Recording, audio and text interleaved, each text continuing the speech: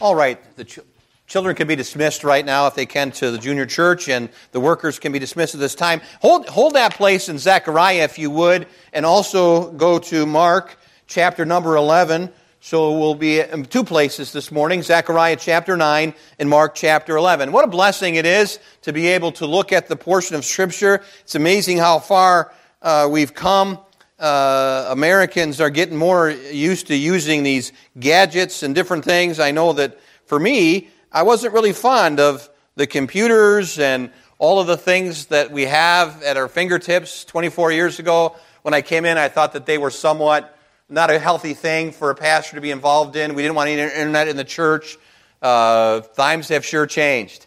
And finishing up the final project yesterday for my writing, 73 pages long. I'm sending it tonight by midnight. I wanted to send it to the people at West Coast Baptist College. But I want to tell you that I'm glad there's for computers. I'm sure glad that there's the programs, because they just put things in order, footnotes and all of that, to do it at a certain style and all that. Whatever they require, the computer does it for you.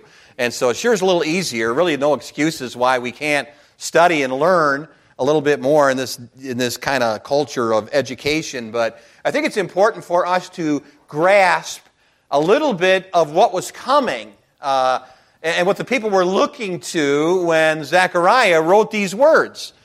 And I know that you have been thinking about Palm Sunday. The children are going to get palm branches in a little bit to explain a little bit more of what happened on Palm Sunday and what it's all about. We didn't cover it in Sunday school. We covered what the most needed subject today, I believe, is for the men, is for integrity. But I think it's important for us now to zoom in, if we can, for the next half an hour on this particular subject of this joyful anticipation of Jesus. And I think there is a joyful anticipation that He is coming again. We're looking for that. It is our hope, why we work, why we strive to be what we should be, because we know that there's going to be a time when He's coming again. But before the first advent, there were those Old Testament prophets that actually wrote concerning the coming of our Lord. But let me just ask you the question, what would you do with your time if you knew that you had just 1 week to live, and that's all you had was 7 days, and you would meet your Maker?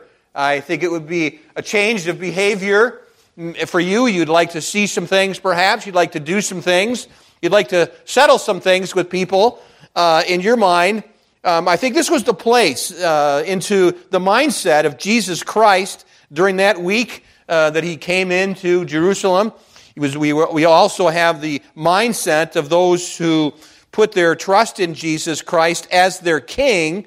And so as we touch upon some of the events of this particular week that took place this morning, I want us to focus on the main thing, and that is that Jesus was entering into Jerusalem because He knew that there would be a death.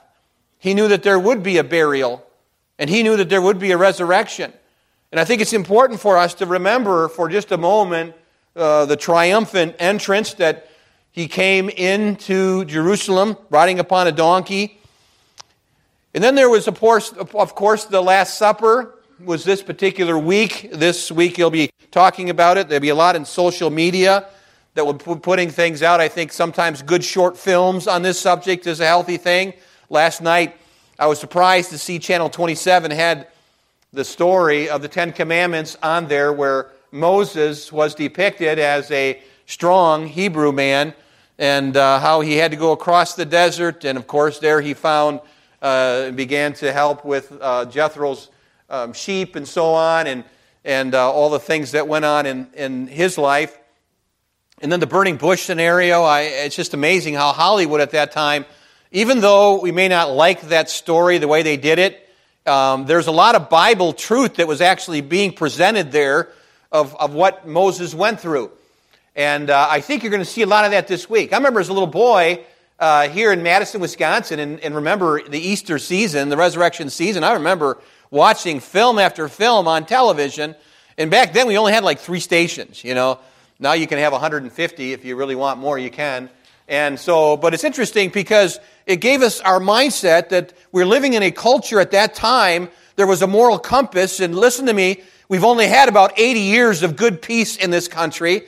We've had about 70 years of prosperity, and it may come to an end real quick like. We don't know what's going to happen. We see that there are some things of concern. We could talk about Ukraine, we could talk about China and so on. But what about America?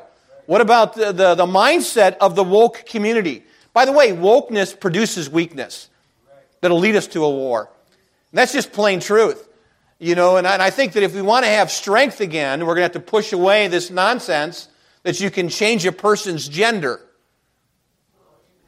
Boy, isn't that something? You're telling God that He didn't create that. That's horrible. And that's a horrible position to be in. You say, well, the institution does, but I don't do that. Well, then get out of that institution and start thinking about Christian education and thinking about what you can do to help out our community. And by the way, if there were sacrifices 70 years ago, don't you think there needs to be sacrifices now? You think the Civil War and the 23,000 I heard on one day died in this nation, brother against brother? You think that sacrifice was all given to us so that we could actually live so loosely? No, dear friend. No. And I want to tell you that we're entering into some serious times. And as we're thinking about this, we look at the Lord Jesus and what He went through and the Last Supper and the agony in the garden. Remember that particular portion. I know that these are films that you can watch on TV this week, and you can zoom in a little bit more if you'd like to. You can actually, as a family, sit down one night this week and have devotions together and talk about it. It'd be wonderful to be able to show up or put on the screen of your television. Many of you have smart TVs where you can do that. Some of you don't, and I understand, but there are ways that you can actually guide your family and let them know what this week is all about. Now, I'm not really into religion, to be honest with you. I know that term might just irritate somebody, but I'm not real. I'm into a personal relationship with Jesus Christ. And so, who do I identify with? What is my identity? It's a good question. Do you identify as a Catholic, as a Baptist, as a Lutheran? A lot of times people will say that. I'll say, how are you doing? Well, I'm Catholic, or I'm Lutheran, or I'm Baptist. And really you should say, I'm in Christ. I don't know what you are, but I'm in Christ because I want to identify with Him. Remember, He said, I will build my church. So He's saying, I have an identity. And that's the ones that assemble in my name that come out of religion, out of relationship, out of the world system, into a relationship with me. Jesus is expressing that. Upon this rock, I will build my church. Upon this rock, stating the truth, that Jesus Christ is the Messiah. If we think that rock was the Catholic Church or the Pope, we've been deceived. So we have to go back and say what Jesus was conveying to His disciples, stimulating their conscience by saying, who do you say I am? And them saying, well, there's all kinds of thoughts. And they say, who do you say that I am? It'd be a good question to ask yourself. Who do you say Jesus is? And Jesus was looking for what Peter said, that thou art the Christ, the Son of the living God. And this particular truth was they're identifying then to pick up their cross and follow Him. So we turn to our people we work with, people we come in fellowship with or contact with during the week, and we want to be able to say that they're in Christ. I saw Jesus in you. Not I saw the Catholic Church in you. Not I saw the Lutheran Church in you. Not I saw the Baptist Church in you. No, I saw Fundamental Baptist in you. No, I saw Jesus in you. Saw Christ in you. This was the desire. And so the agony in the garden and the betrayal by Judas, we understand this, and this is all things that we'll be thinking about this week. The trials and the 24 hours that Jesus had been interrogated 6 times without one witness standing up in His defense. That's what Jesus Christ went through. He went through the crucifixion, which involved physical beatings and emotional as well as psychological trauma. And Jesus was scourged. And that really is cause to be scourged, the Bible says.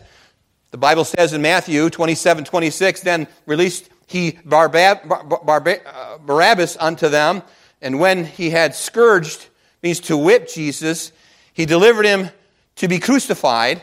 And so according to the Roman custom, scourging preceded crucifixion. The scourge was made of a leather strips, if you would, which were attached to sharp pieces of metal, or other substances like bone. We know that with Jesus himself that no bones were broken, but he was pierced, he was wounded, he was basically crushed.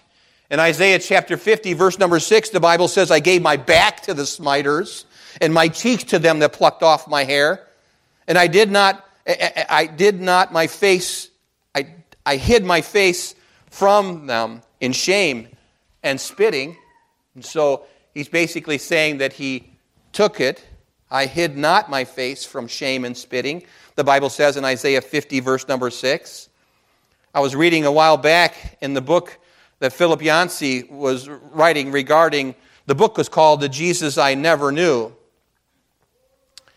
And it was regarding the shame that Jesus bore of being publicly humiliated. This is how it read. It said, Calvary, in a memoir of the years before World War II, Pierre Van Payson tells of an act of humiliation by Nazi soldiers as they stormed, who had seized an elderly Jewish rabbi and dragged him to the headquarters. In the far end of the same room, two colleagues were beating another Jew to death. But the captors of the rabbi decided to have a little bit of fun with this man, so they stripped him of all of his clothes. And they commanded that he preach the sermon that he would actually be preaching the Sabbath day in the synagogue coming up the next day. The rabbi asked if he could wear his cap, and the Nazis said, yeah, that would make it more fun, they said, and they added it as a joke. And the trembling rabbi proceeded to deliver, in a raspy voice, hurt within, his sermon on what it means to walk humbly before God. And all the while being poked and prodded by the hooting of the Nazis, and all while hearing the last cries of his neighbor at the end of the room.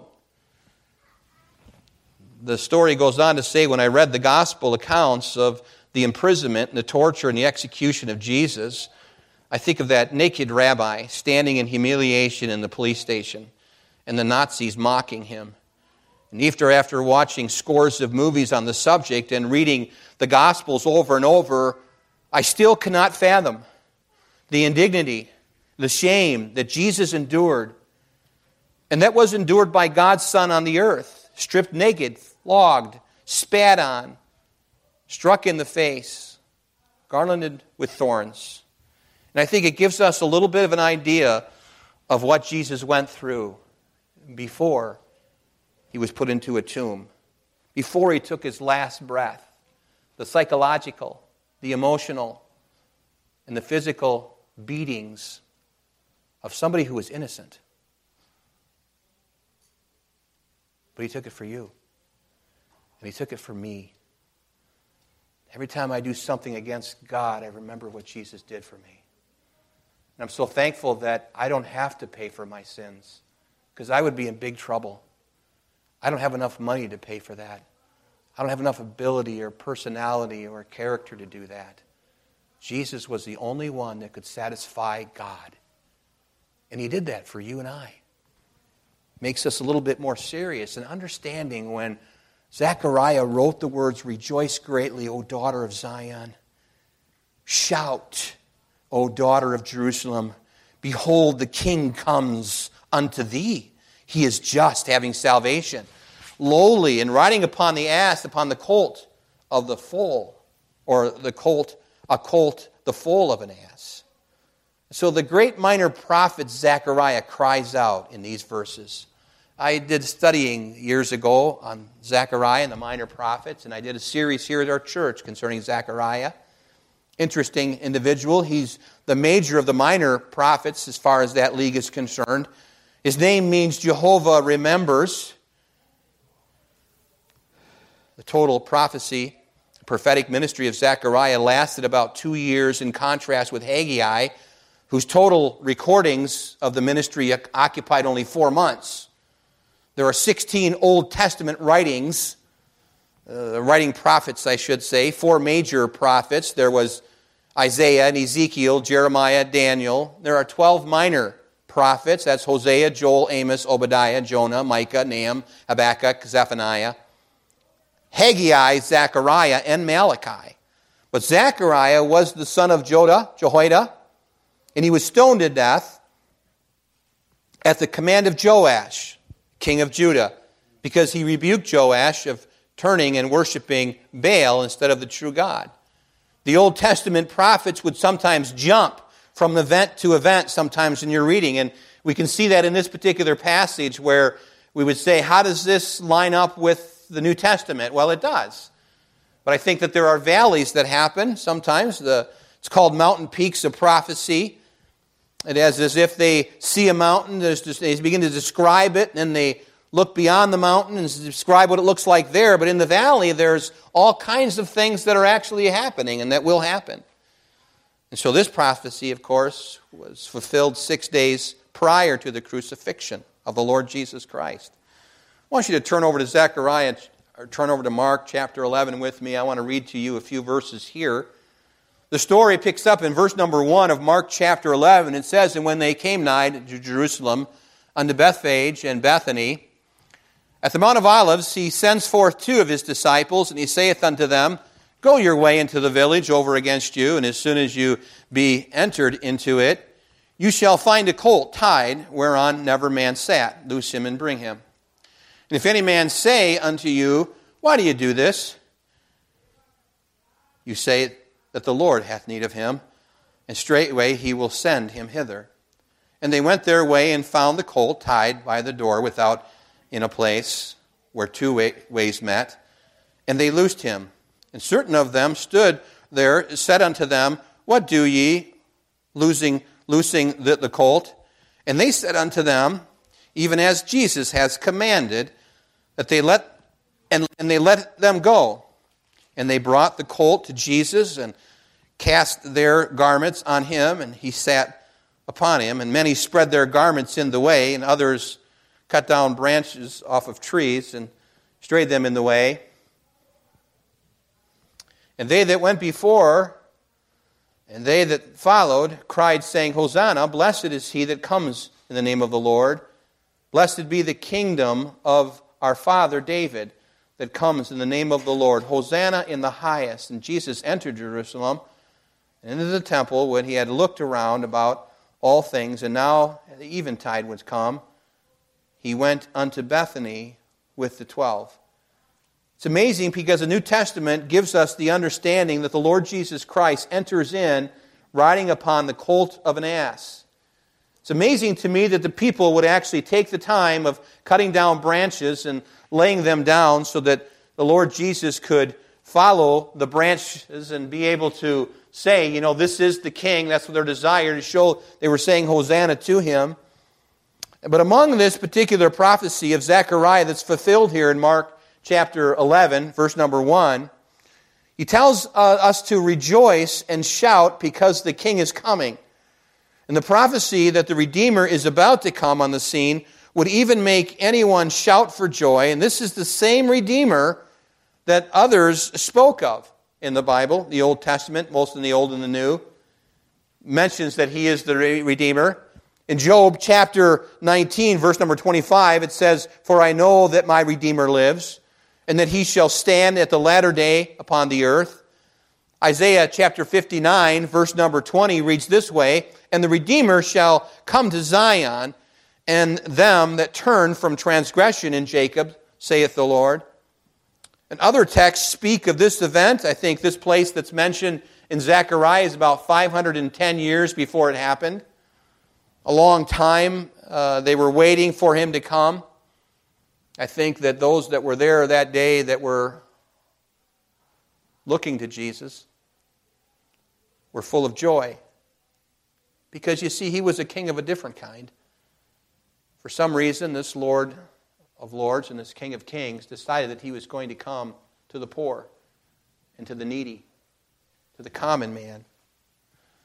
I like what this particular poem says. It's from a long time ago. It says, Lift up your heads, pilgrims aweary.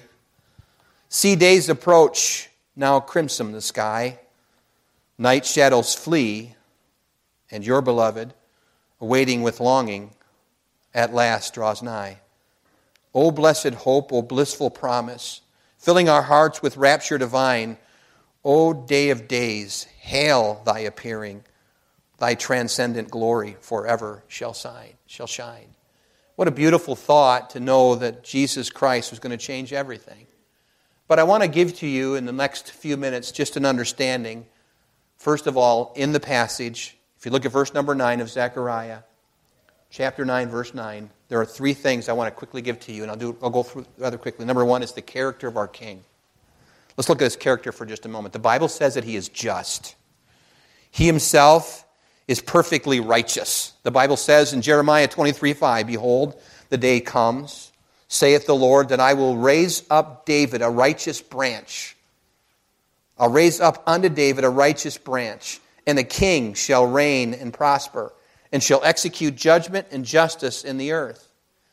The Bible says that he is just, and this means that there is no sin in this king. He is a sinless king. The Bible says also in Hebrews chapter 4, verse number 15, For we have not an high priest, which cannot be touched with the feeling of our infirmities, but was in all points tempted as we are, yet without sin.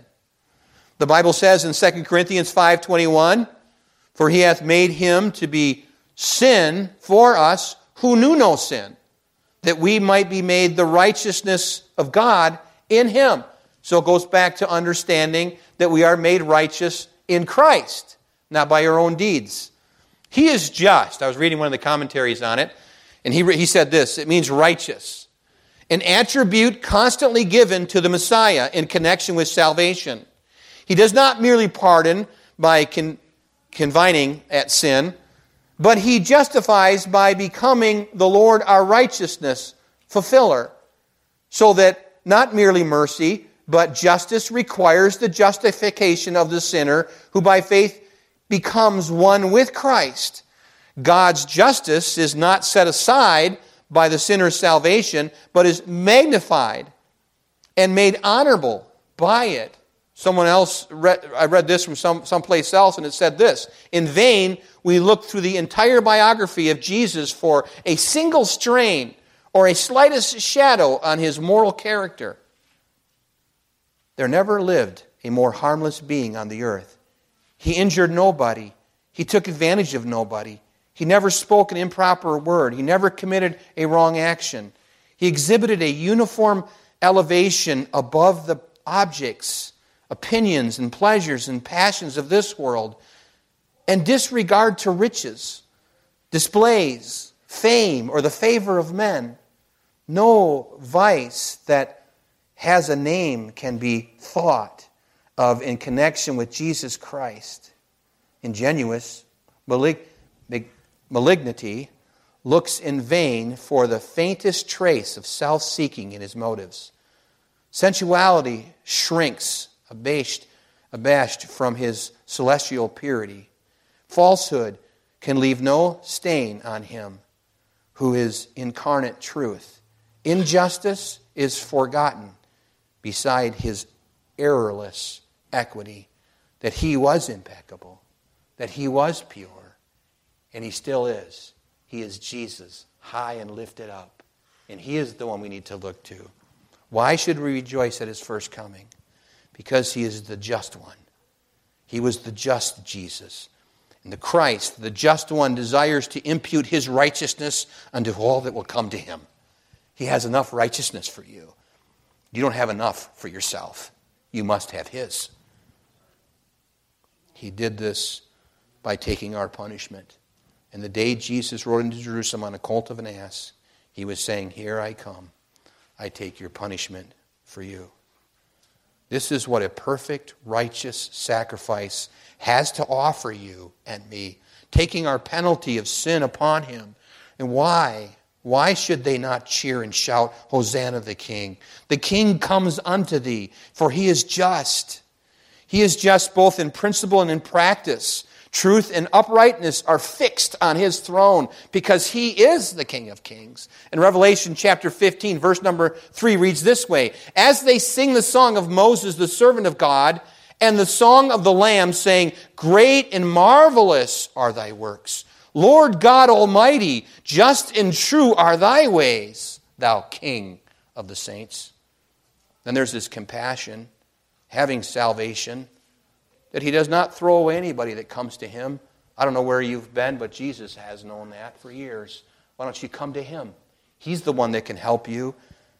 He is the only one who has the power over sin and death. So he is the only one that can offer out a pure heart and a salvation for all who come to him. For God so loved the world that he gave his only begotten Son, that whosoever believeth in him should not perish, but have everlasting life. For God sent not his Son into the world to condemn the world, but that the whole world, by the way, the whole world, through him might be saved. He is meek and lowly. This is really one of the points that really hit me. That as I was writing this sermon, and I was thinking about how that he is so meek. No imperial chariots like Alexander. No centurions of soldiers like Caesar. It was just him riding along on the colt of an ass. The Bible says in Matthew chapter 11:29, "Take my yoke upon you and learn of me, for I am meek and lowly in heart, and you shall find rest in my souls." I think this is the attraction of Jesus, was that humility. Honestly, to be thinking about it, because he came and he was crying out to the sinner to come to him. Didn't have all kinds of educational people with him. Had no board of directors. He just had 12 men that he sat with daily and taught them.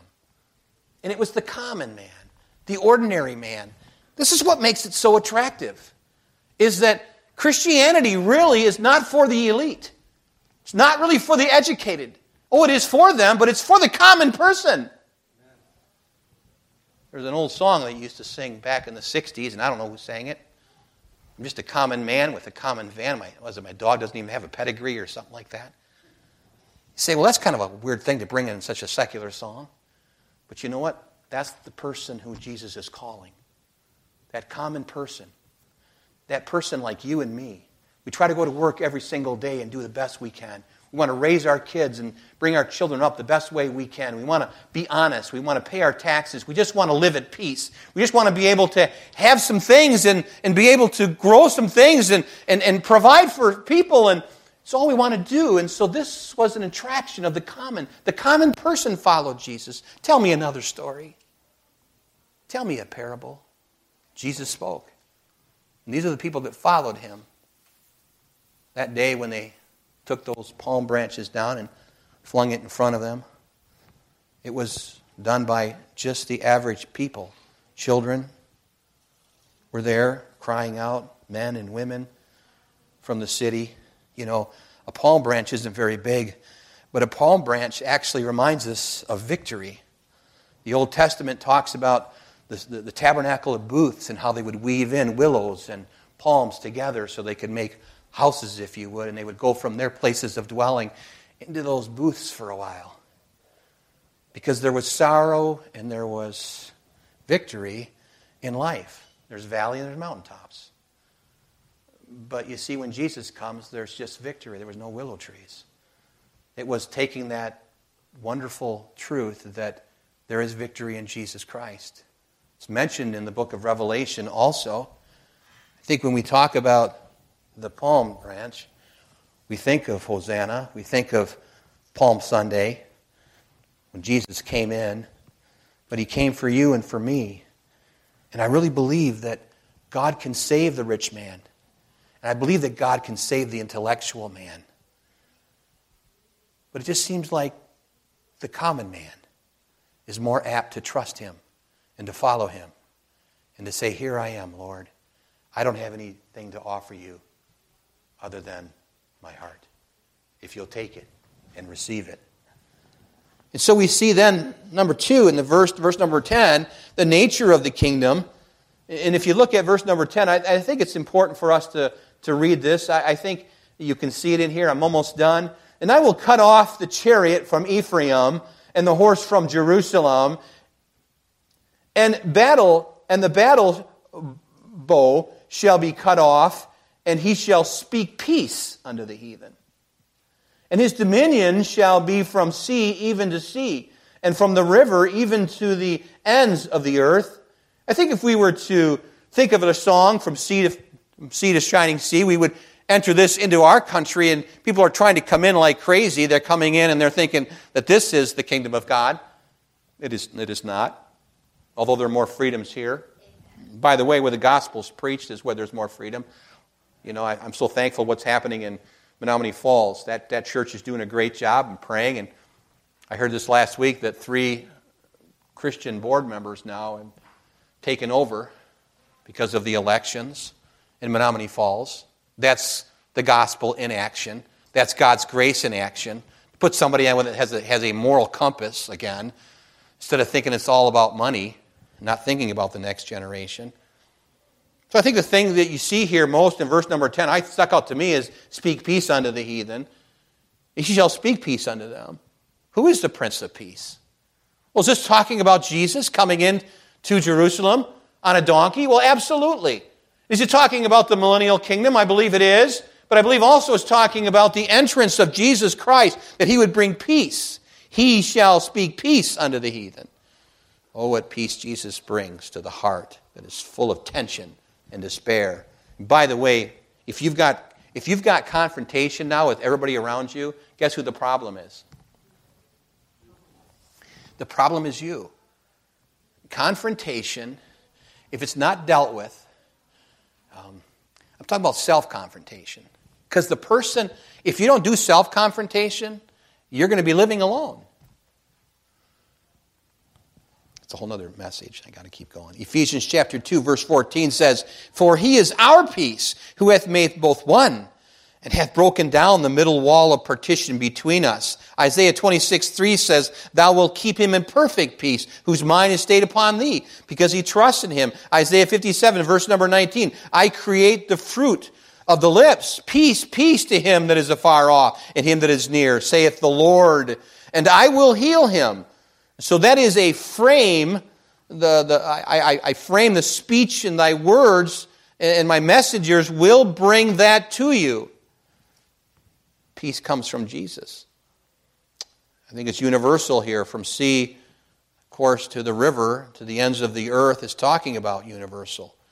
And this kingdom of the Lord Jesus Christ and the kingdom of the Lamb is for every nation and every tongue. Because Revelation chapter 5, verse number 9 says, they sung a new song, saying, "Thou art worthy to take the book and to open the seals thereof. For thou wast slain and hast redeemed us to God by the blood out of every kindred. By thy blood out of every kindred and tongue and people and nation." Revelation 14, verse number 6, "And I saw another angel flying in the midst of heaven, having the everlasting gospel to preach unto them that dwell on the earth, and to every nation, every kindred, every tongue, and people." I think it's perpetual, because the Bible speaks of it in Psalm 145, verse number 13, "Thy kingdom is an everlasting kingdom." In Daniel chapter 4, verse number 3, it goes on to say, "His dominion is from generation to generation, and his wonders," and it talks about how his kingdom is an everlasting kingdom. In Daniel chapter 7, verse number 27, the Bible says, "Whose kingdom is an everlasting kingdom, and all dominions shall serve and obey him." In 2 Peter chapter 1, verse number 11, For so an entrance shall be ministered unto you abundantly in the everlasting kingdom of our Lord and Savior Jesus Christ." A man by the name of Oscar Wilde wrote a poem. Didn't live very long, from 1854 to 1900. He passed away, but he wrote this: "Ah, happy they whose heart can break and peace of pardon win. Who else may a man make straight his paths and cleanse his soul from sin? And how else but through a broken heart may the Lord Christ enter in?" And sometimes it takes a tragedy and a brokenness until where you then will completely give God everything. It's a time of full surrender. It's a time where you say, "I know I've accepted you as my Lord, and now I am fully surrendering to you, every heart." So peace I leave with you, my peace I give unto you. Not as the world gives, give I unto you, but let your heart not be troubled, neither let it be afraid. John chapter 14, verse number 27. So the character of the king. He's different. He's the king of the common man. He's your king, if you desire for him to be. He wants to change you. He wants to mold you into the image of his dear Son. He wants you to follow him, not for his benefit, but for yours, so that he can bless you, and he can give you a life of peace and effectiveness. And you don't just have to exist. You can actually be effective and help other people.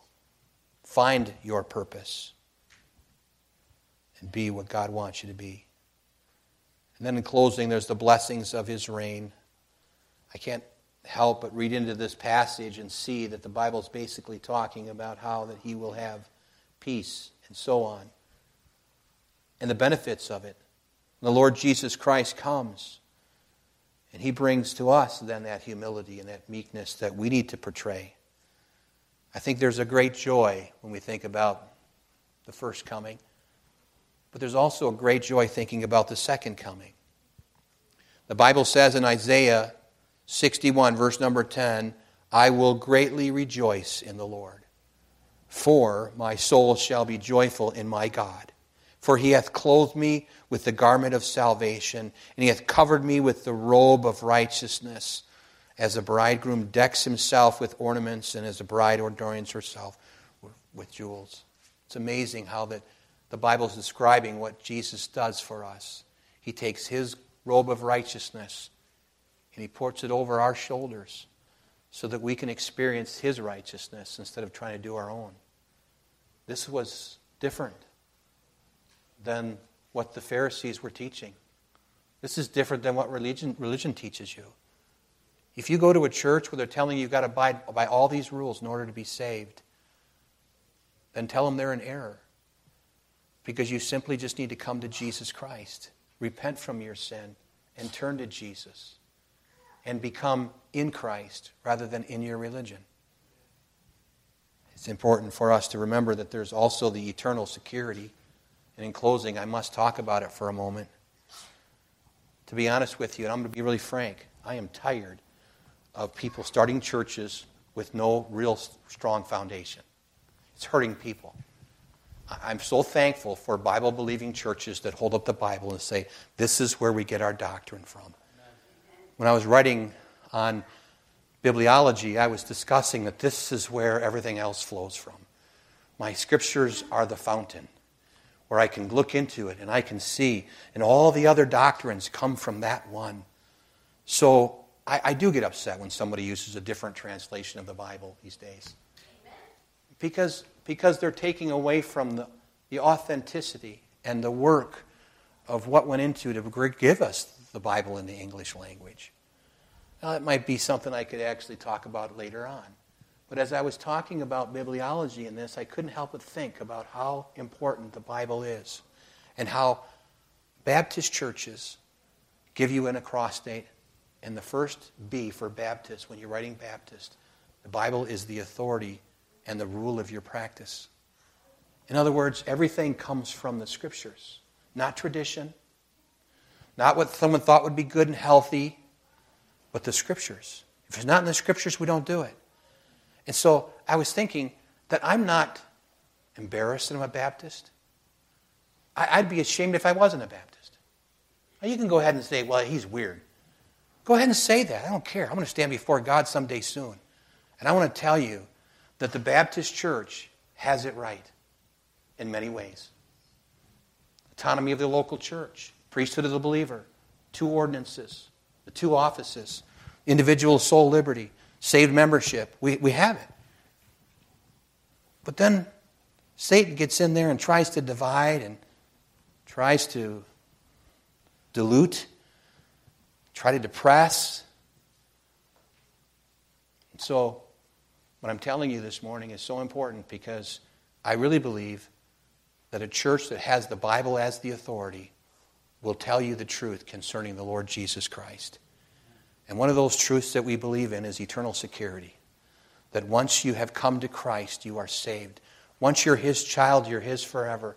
Let me tell you something. You know how much damage it does to someone? Just think if you had a child.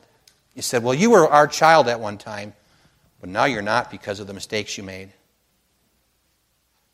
You think that child would be hurt? Let me tell you something. I have a mother and I have a father. I have a mother and a father. They are my parents, and I'm their child, and nothing will ever change that. And so it is with my Father in heaven. He gave us a portion of Scripture to back that up. So I want to read it to you in closing. As we desire that every one of you do show the same diligence to the full assurance of hope unto the end. That you be not slothful, but followers of them who through faith and patience inherit the promises. For when God made promise to Abraham, because he could swear by no greater, he sware by himself, saying, surely, blessing I will bless thee, and multiply I will multiply thee. And so, after he had patiently endured, he obtained the promise.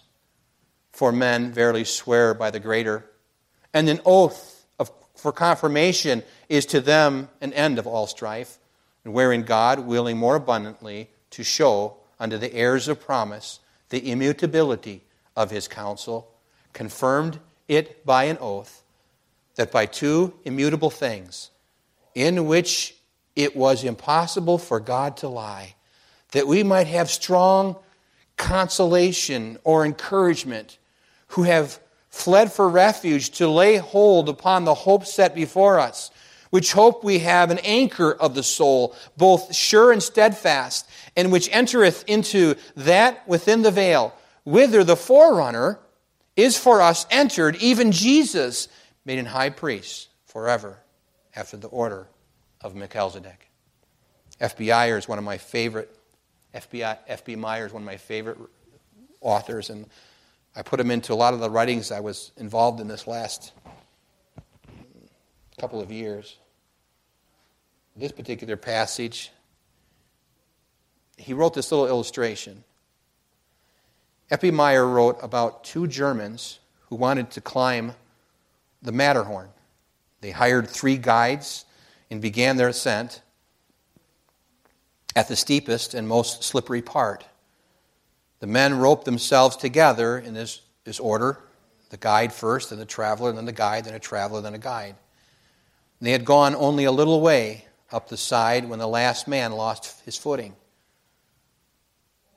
He was held up temporarily by the other 4 because each had a toehold in the niches that they had cut in the ice. But then the next man slipped and he pulled down the 2 that were above him. The only one to stand firm was the first guide, who had driven the spike deep into the ice. Because he held his ground, all the men beneath him regained their footing. F.B. Meyer concluded by his story. By drawing a spiritual application, he said, I am like the one of those men who slipped. But thank God, I am bound to a living partnership with Jesus Christ. And because he stands and he holds, I will never perish. His strength is keeping me. It is his power, not my own. Eternal security is real because of what Jesus has done, not because of what you can do as far as your performance. It is because of Christ. He came in that day to be the common man's king. Is he your king? I hope he is, because he is. Every head bowed and every eye closed this morning. I know I went a little longer. Maybe you just take the time of just pondering on what we talked about today. I know the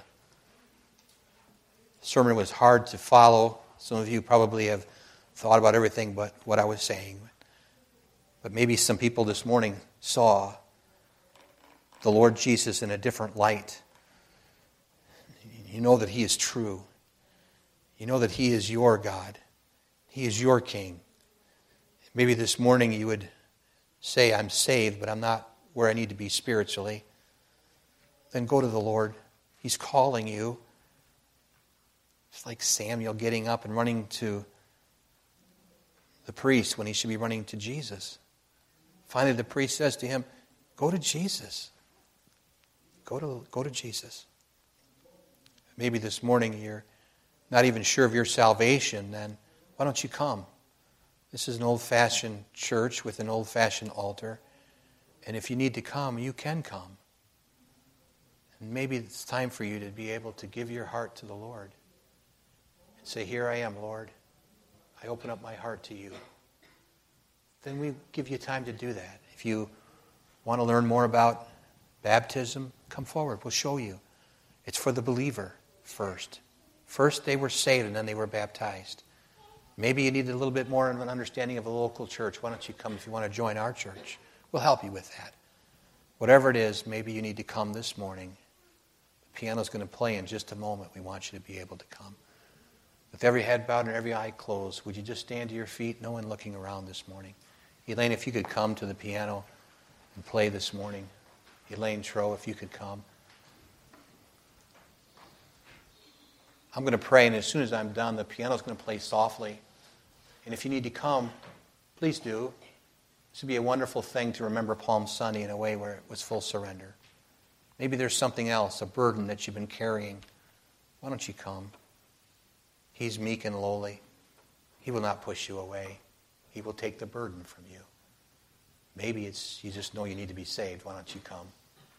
Father, I pray that your Holy Spirit would guide and direct in the invitation. In Jesus' name, amen.